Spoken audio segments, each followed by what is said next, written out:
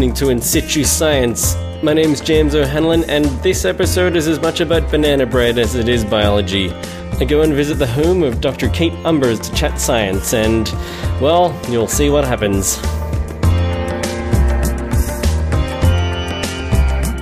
I'm joined by a lecturer in zoology at the University of Western Sydney, an expert on animal coloration, a semi-professional big wave surfer, and a good friend of mine. She is none other than Dr. Kate Umbers. Kate, welcome to the podcast. Thanks for having me, James. Thanks for coming to my house. It's great. We're standing in your kitchen. What are you making right now? I'm making a 12 banana bread, which is unprecedented and highly experimental, like all of my baking. Good. Yeah, I'm partway through. I'm adding all the cinnamon I have, because I think it's what the recipe says. What inspired you to make 12 banana bread? 17 bananas in the freezer that needed eating, and I thought, you can't use all 17. And no plans for the other 5? No, not yet. I really should think about it. Kate. Yes. Tell me about the colour blue. Oh God, it's been haunting me. The colour blue. So, I was working on these grasshoppers during my PhD that happened to turn turquoise, and turquoise colours have followed me through my life. So my aunt, Auntie Chris, tells me that turquoise is my colour, and she's a synesthesiate, so a person that experiences colours with letters and numbers. And she always told me that my colour was turquoise. And just so happened that I ended up working on a turquoise grasshopper for my PhD, or at least a grasshopper that turns turquoise when it changes temperature. And only the males, but I'm sure we'll get to that later. And so I was working on this grasshopper and thinking about why is anything blue? Why is anything turquoisey, blue, aqua, that sort of shade? This is a non-stick pan. I'm putting butter in a non-stick pan. This is not the way to do this. Can't hurt though, right? Well, and so I started thinking about, well, why are other things blue? How do things make blue? Can everything see blue? And so from that I wrote this, Mariella Herberstein and I came up with the idea to write a review on blue things, and we dubbed it the Blue Review. And I think mostly we liked writing it and thinking about it because of the rhyming more than anything in the title, more than anything else. And Mariella enjoyed asking me how the Blue Review's going. But it became a really fun project. And since that paper, people tend to say to me, "Oh, you're the person that likes blue." Well, Kate really is fascinated by blue things. And it wouldn't be far from the truth, because I do like lots of blue things. But I think the biggest problem I have with blue things in nature in particular is people saying, "Oh, blue things are really rare." I think actually that's probably rubbish. But I don't know if anyone can collect the data to see that. What I found out during writing that review was that there's a lot of blue stuff out there, and we don't know quite how it's made or how things see it or what it's for often, but there's a lot of blue stuff. Essentially, blue in the animal kingdom doesn't have a specific purpose or salience or anything. You can be blue for any number of reasons. Yeah, I guess people are really excited about blue, and I remember when I was writing that review, I came across some interesting sort of sociology and psychology papers about how blue is the favourite colour of lots of people and things like that. Everybody likes the blue butterfly better than the orange one or the yellow one. Why is that? We don't really know. So there could be some interesting biases in human perception or human preference that kind of make us think that blue is special somehow, but in reality it's probably just the same as all the rest of the colours. It has similar limitations chemically, physically, etc. So for a person that isn't a behavioural ecologist like yourself, colour seems like a pretty straightforward thing. You just look at an animal and it's green. And why is it important to actually study animal colours? I suppose the first thing that jumps to mind when I hear a question like that is in the mid-90s we started figuring out that most animals don't see colours the way humans do. And so it's not actually useful to think about or to look at animals and decide things about how they're using them or what they might be for. how they produce them and especially how they see them. So by studying colours from a more objective point of view, let me get this butter off my hand, we can then look at the physical properties of those colours, and we can model them into the visual systems of other animals other than humans to get an idea of what they're really being used for in wild. So it's pretty fair to say your sort of career in colour started with these turquoise grasshoppers. Yeah, absolutely. What are they? Where are they? What do they do? I remember very, very clearly the day that I realised that this was going to be what I worked on. I'd said to Mariella Herberstein, my PhD advisor and knower of all things, a wonderful mentor, that I'd like to work in the snowy mountains. I'd like to work on a PhD with her, and I don't really care what else. And she said, being the wise, wonderful field biologist that she is, well, field biologist with chalets, she said... Tea and cakes and whatnot. Tea, cakes, fine wine cellars, the usual field scenario. Yeah. She said, go have a look and see what you find. So with the help of yourself, Dr. James O'Hanlon. That's me. Back in 2007. And the wonderful, truly wonderful Dr. Corinne Harvey. We went on a wonderful journey into the unknown, into the wilds of the Australian Alpine region to go and see what I might work on. And we came across all kinds of things, but we just kept finding a lot of grasshoppers. One of them was, when we came across them, one of them was turquoise, and I thought, that's super weird. Came back from the field trip and was chatting with Mariella about all the things that we found, and I remember Mariella saying, I think this grasshopper's probably pretty interesting, because I was like, I don't know what I'm doing. I just wanted to go to the Alps, right? I just finished my undergraduate. My early, mid-20s. Don't really know anything. Sure. And she said, yeah, I reckon this grasshopper's a thing. And I was like, all right, cool, awesome, I'm going to do it. I remember walking back from her office to my office in the blue room on the bottom level of E8C at Macquarie University and thinking, wow, this is cool. I'm going to study coloration in animals for my PhD. I'm really excited about it. And this grasshopper is really exciting. So this is amazing, this batter. Do you want some? Sure. So... in case you've forgotten, we're making banana bread as we record 12 this. banana bread. I want to put some brown sugar on the top of it. Alright, great. Yeah, pretty good, huh? Oh. So... Hang on, sorry, I made a mess. Oh, sugar lanch. Sugar lanch. So the species is Cosmosquilla tristis. They're known as the chameleon grasshopper or the thermocoloured grasshopper or the Australian alpine grasshopper, which is kind of a useless name. I've called them the chameleon grasshopper throughout my PhD. And essentially what happens is in the males, when their body temperature is at around 10 degrees or less, they are black or very, very, very dark green.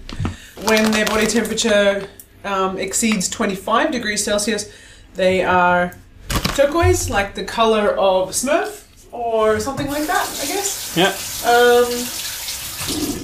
And at intermediate temperatures between 10 degrees and 25 degrees, they're intermediate colours.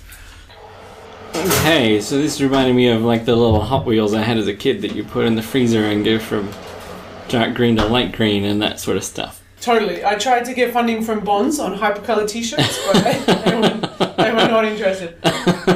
You can do some more brand name drops on the podcast and see what funding we can get. These Maxwell and Williams mugs that I've got here on my seat. Delightful. What colours are they? So, what was your findings? Why do they change colour? Well, the short answer is we don't really know yet. We may never know. Good science right there. But the idea is you've got this colour change. It happens in the males. It doesn't happen in the females. Straight away you think, it must be sexually selected. Must be under some kind of sexual selection. Either females prefer males that are turned very bright turquoise, and maybe that tells the females something about the male's ability to find nice warm microclimates in a very cold alpine, well, relatively very cold Australian alpine region. Or maybe males use it to compete with each other. So we did some experiments asking females, hey, look, here's a very cold male who looks black. Here's a male that we heated up. Which one would you prefer to approach and or mate with or whatever you want to do with them? Yep. Hang out with. And the females don't care. Mostly they didn't approach the males at all. Let alone actually make a choice between one or the other. So it's not sexually selected. Well, it seems like at least there's no female preference for turquoise males. So then we thought, well, maybe since the males all become different levels of turquoise when they heat up to 25 degrees, maybe it's a signal to other males about how great they are at becoming warm. So we didn't know about a context for why males would be using this to assess each other until one day we were up in the Alps with Dr. Nikolai Titanik and Dr. John Martin and Dr. Corinne Harvey. And name dropping it like that. the four of us were hiking, and Nick and John came across grasshoppers fighting, the males fighting over this female while she was laying eggs. And Nick and John came down from the mountain and told us, like, oh my god, it's so cool, we found they're fighting, because grasshoppers are not known to fight at all. Crickets and katydids have different kinds of male-male interactions where they compete with each other, and that's well known, but grasshoppers are primarily, or until this study, were completely unknown to actually engage in quite fierce fighting. You found the first case of fighting grasshoppers ever. Yep. And they also change colour. So they're pretty remarkable little beasts just hanging out there up just above Threadbow. So we thought, well, maybe in these fights, males are using their colours to assess each other. And maybe the brightest males can win fights somehow. So we ran a whole lot of experiments where we had males of different brightnesses in an arena with a female, and we saw which males managed to fight off the other males and mate with the female, and in the end, didn't come up with a lot, but what we did find, the males in the fights were more closely matched in their colour than a male in the fight and a male just walking by.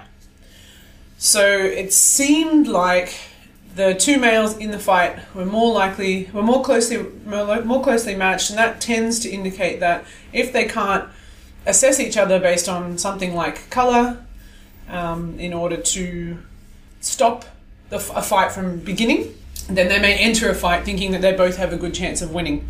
So to kind of anthropomorphize this, if I'm, wandering around feeling competitive, seeing lots of guys that are much bigger than me, I'm going to go, I'm not going to fight you, because I know I probably couldn't beat them. If I see guys that are much smaller than me, I'm going to go, I'm not going to bother. But if there's guys about the same size as me, maybe I could challenge them to a fight. So they're finding other grasshoppers that are the same brightness and are more likely to fight those grasshoppers than other ones. So that the guys smaller than you wouldn't bother entering the fight with you. Yeah. But the ones where they're closely matched think, I can't decide beforehand if I'm going to win or lose, so it escalates into a fight. So this was the idea, except that it was based on a colour rather than the size of the male. Yeah. And we have some evidence for it, but in the end, I basically just ran out of time in my PhD. And that tends to be what happens with brand new systems like this. If you start off working on a species no one's really worked on before, except for a couple of really important papers, 3.5 years is nowhere near long enough to get all the answers. So I passed on the baton to the PhD student that I'm now advising. This is a perfect example for me of how science works, because people kind of see science as, you have a question and you go out and you test it and you find an answer and you go, hooray, problem solved. But more often than not, you just go out, do these experiments, and you walk away with more questions than you started with. And that's certainly the case for this species. The other thing we looked at was, considering that the colour change was being driven by temperature, the most kind of intuitive or tempting hypothesis was that maybe it helps them thermoregulate. So maybe if they turn turquoise when they're 25 degrees, it helps them avoid overheating. Mm-hmm. Or maybe they turn black overnight so that in the morning they can heat up really fast. So this is something you hear thrown around a lot. If you wear black clothes, you're going to be warmer. Or if you wear light clothes, they're going to help, deflect the sun's rays or something. It's sort of that, but with body colours, right? Right, and so, everyone's pretty excited about that idea because it's a fairly simple concept. And it works great at, human scale. Mm-hmm. But at tiny grasshopper scale and insect scale, generally, it can be much trickier because you have lots of important competing factors like wind speed and surface area and microhabitats, little tiny patches of sun behind rocks out of the wind. We wrote a paper about whether or not the turquoise phase of these grasshoppers could make a difference to their body temperature compared to the black. The result from that study was that the likely body temperature difference that we could theoretically model would be about 0.5 degree Celsius between the two colour morphs. And that's cool. That was exciting. But like most other studies on this question, we didn't go any further. And the really important question is whether or not that makes a difference. And at this point, there's been no studies to my knowledge that show us whether or not that actually will or won't make a difference in the life of a grasshopper in terms of how many babies they have, which is the most important thing. Their evolutionary fitness. So if there's any students out there that want to do a massive, ridiculous experiment, look you up and I would be very carry excited. the torch. I would be very excited because it's the most important next question in that field. Yeah. And so that was early on in your research career. Like you said, you did it for your PhD. You've moved on to bigger and better things since then. What sort of projects have you got under your belt at the moment? What are you doing other than making banana bread? Not a lot.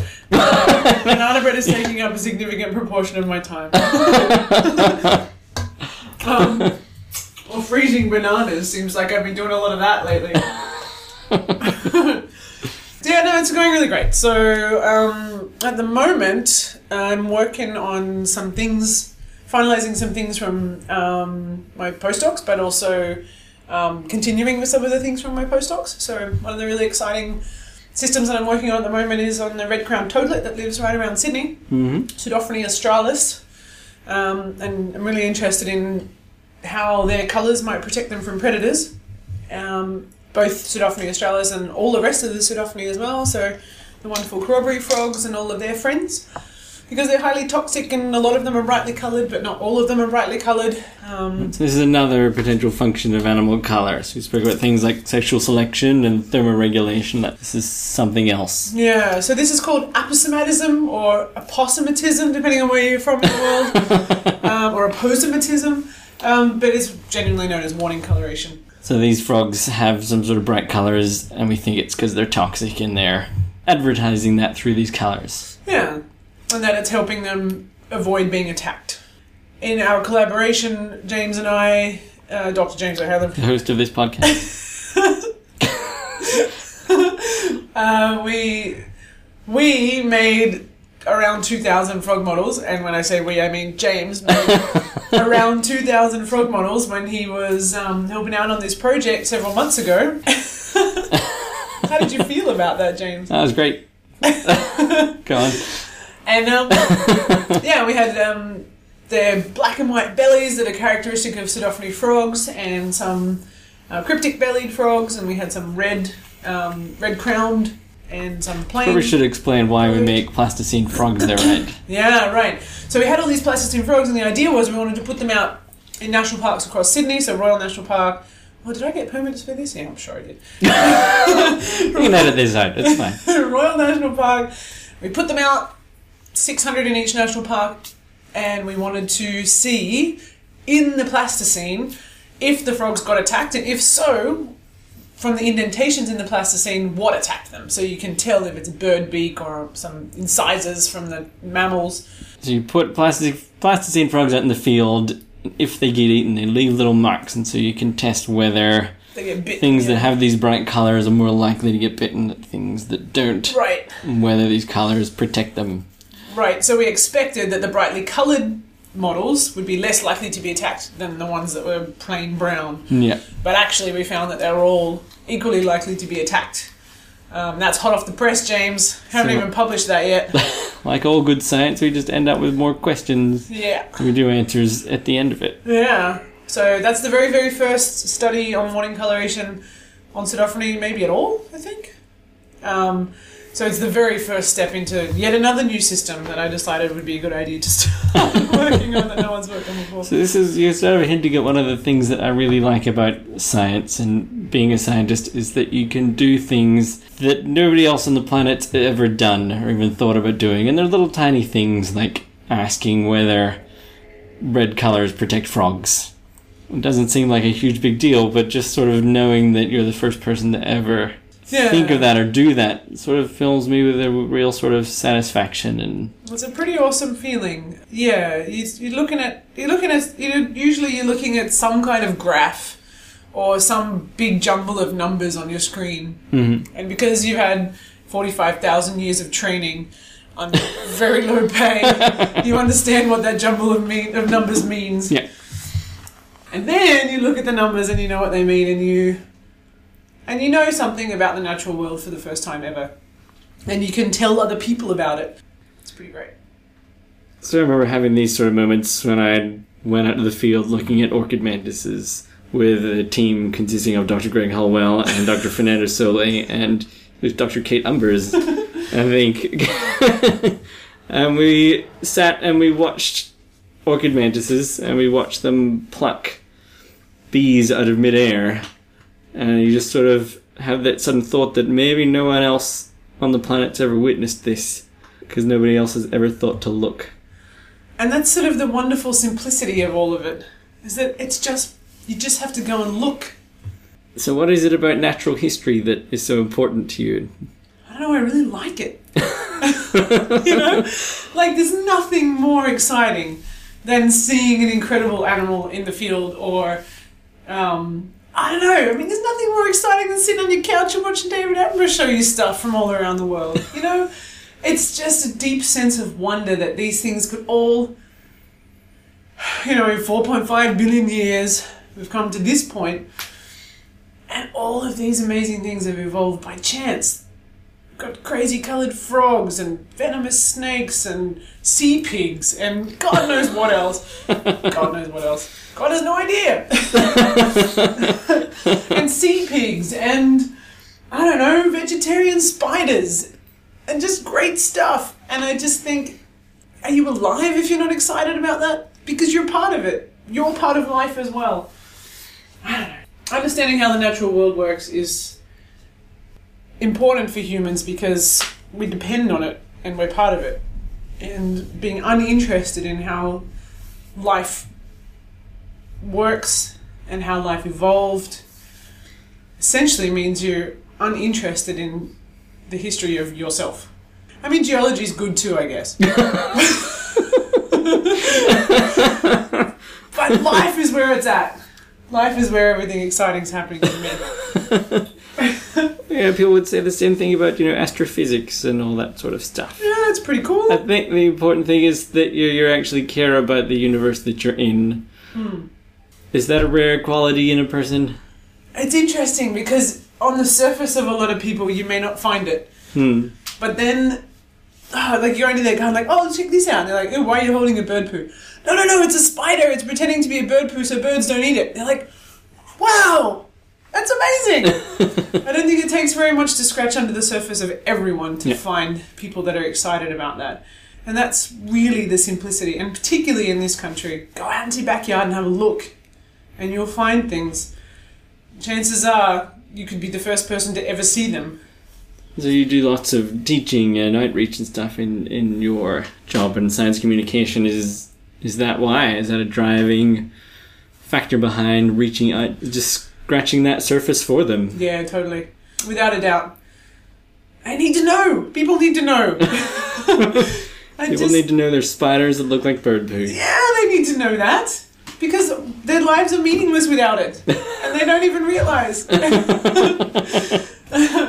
they... I don't know. It's very hard to express it. But for me, there's a fundamental connection between me and something else that's alive. Mm-hmm. And I think everybody has it. I don't know, maybe like Rupert Murdoch doesn't have it. You know, The first person that comes to mind is Rupert Murdoch. I was thinking of jerks. Or people that seem to be driven purely by Could have monetary. name dropped another scientist then, but Rupert Murdoch. But we can move on. Since you're such a colour guru, I've decided to put together a little pop quiz for you. James, you're also a colour guru, so that doesn't. that's not No, I'm fair. the host of the podcast. I gotta play the straight guy and Dr. James O'Hanlon. pretend like I already know the answers to your questions. But Okay, but I'm gonna eat 12 banana bread alright, batter while we're doing this. how this quiz goes is I'm going to read a strange colour name from the Pantone colour charts. I want to see if you can tell me what type of colour it is. So, for So example, I might say dusk. Pink. Any more detail on that? Mushroomy pink. Browny mushroomy pink. It's sort of a lilac-y, purpley sort of I wasn't colour. too far off. A little less red. Yeah, that is dusk. Okay. How about muskmelon?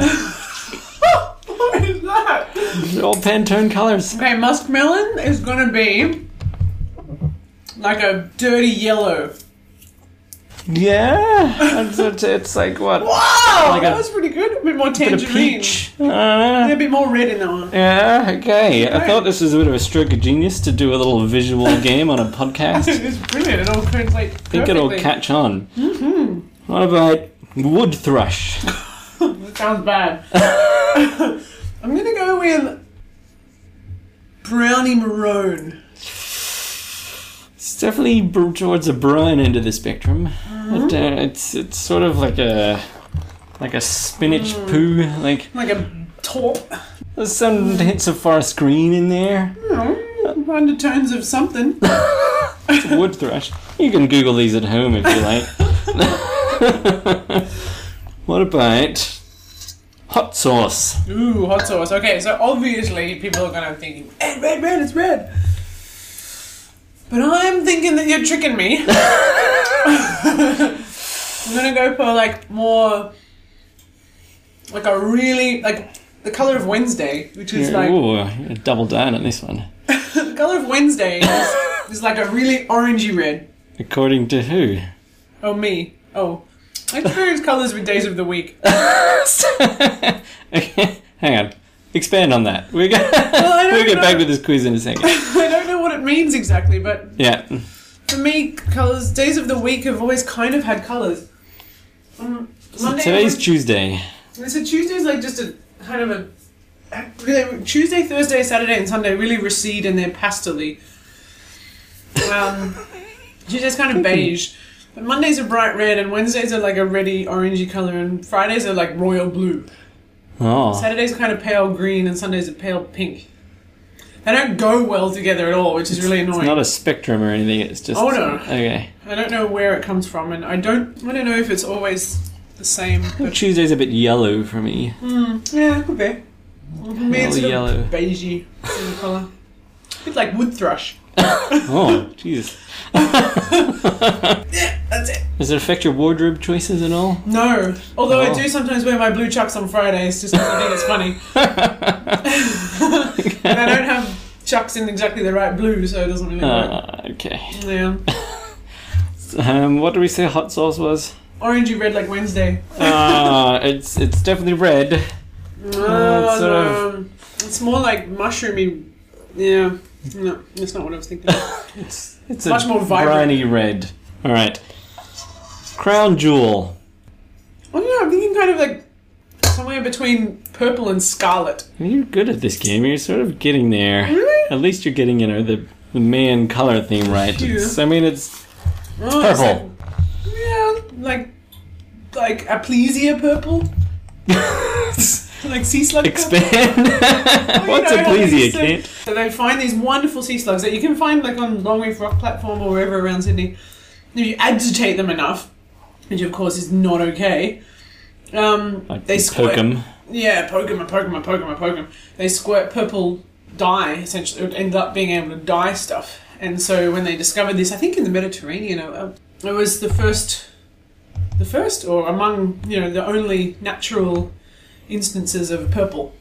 Oh. And so they were able to dye their robes and things and be wonderfully grand in their sea slug coloured. It is quite a pretty purple. I've stood on a couple of sea slugs in my time. Yeah, they're easy to step on accidentally because they're so cryptic. And then they have this squirting purple stuff. Which is maybe something I should study. It sounds awesome. Last one, pale dogwood. Well, it does sound very brown, doesn't it? Pale brown, perhaps? Pale doggish brown with spots. Yeah, I mean, okay. I think it's pale brown from the name, but then maybe it's blue. It's beige again. Pale brown, beige. Like a skin-coloured beige brown. Yeah. I don't really understand the whole Pantone thing. Yeah. But it's like an international standard for colours, right? And so you have like your is it a 6-digit code or something like that? So the code for pale dogwood is 13-1404. So like if you're a graphic designer and you want something made in just the right colour, you give that code. And say this is the Pantone colour code. So I always wanted to make Chameleon Grasshopper turquoise as a Pantone colour. I don't know how to do it. I want to submit it somehow. Call it Kosciuszkola turquoise. We'll call it Chameleon Grasshopper. It's a great colour name. It's a great colour name. I mean, if you did that one for a test for me, I'd be like, green. They're like, no, turquoise. Wrong. I don't know, maybe it'll be colour of the year one year. Wow, that would be amazing. You think I get any research funding? No. You didn't ask him? Them? No. Maybe I should. How's the banana bread going? Oh, that's a very good question. Well, the banana bread's looking pretty damn fantastic, actually. I'm making 3 banana breads at once. They're destined for failure. Right, well, maybe we should finish up then. Okay. Right, if you would like to know more about Kate and her research, you can jump online and go to kateumbers.com and learn about the Umbers Lab. How did you come up with that lab name? Professor Scott Keogh. That's to blame. Yeah, I wanted to call it something cool and interesting like the Colour Ecology Lab. He said, Professor Umbers. Don't be ridiculous, just call it the Umbers Lab. Follow Kate on Twitter at quasi-coherent. I won't ask what that means, I'll just go on. It's a physics thing, James. Okay. Thanks, Kate, for coming on the podcast. Thanks for coming over and helping me with banana bread, James. It's been great having you, and we'll see you all next time on the podcast. I'll put the kettle on.